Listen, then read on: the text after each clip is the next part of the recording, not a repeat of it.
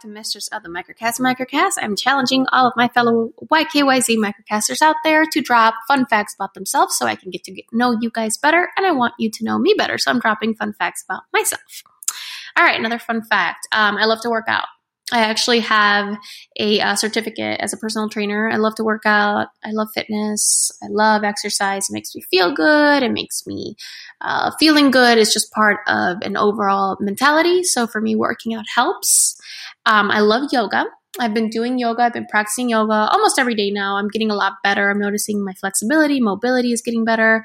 Yoga is so good. So good, you guys. You honestly should try it if you don't. If you've ever thought about dabbling in it, please do. It's so great.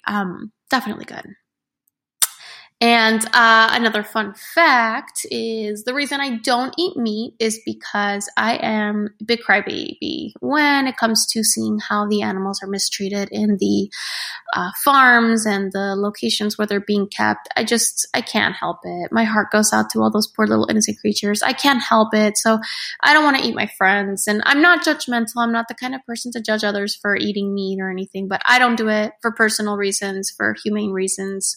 But I would like to challenge people out there to, at the very least, go do like a 1 day, non-meat day. If you're used to eating it all the time, just do 1 day. Try it,